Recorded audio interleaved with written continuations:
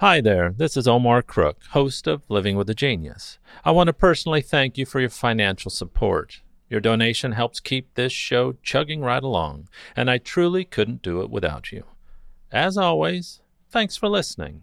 Be kind, do good work, and until next time.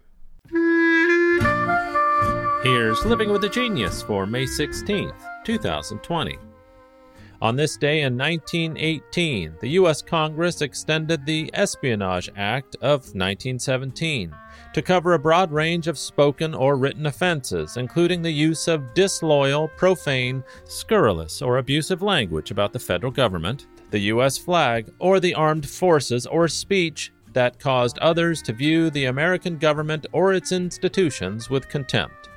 The legislation, chiefly aimed at socialists, pacifists, and other anti-war activists, came to be known as the Sedition Act.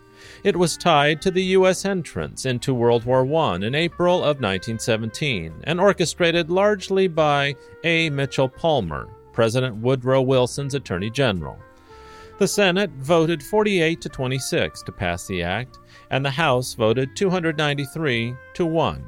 With Representative Meyer London, a New York socialist, casting the only dissenting vote. He had voted against the war but went on to support it. When these seemingly contradictory actions angered contending members of his constituency, London said, "I wonder whether I'm to be punished for having had the courage to vote against the war or for standing by my country's decision when it chose war." Such Senate stalwarts as Republicans Henry Cabot Lodge of Massachusetts and Hiram Johnson of California also opposed the legislation, as did former President Theodore Roosevelt.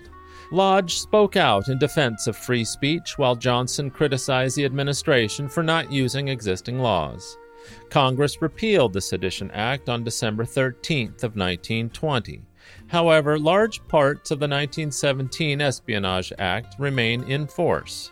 In 1964, the U.S. Supreme Court ruled in New York Times v. Sullivan that media criticism of public officials is protected under the First Amendment, requiring the plaintiff to prove that the statements were made with malicious intent or reckless disregard for the truth.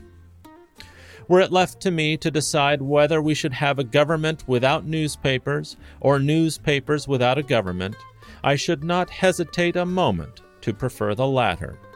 A quote from an actual patriot and true genius, Founding Father Thomas Jefferson.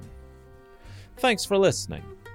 Be kind, do good work, vote, and until next time.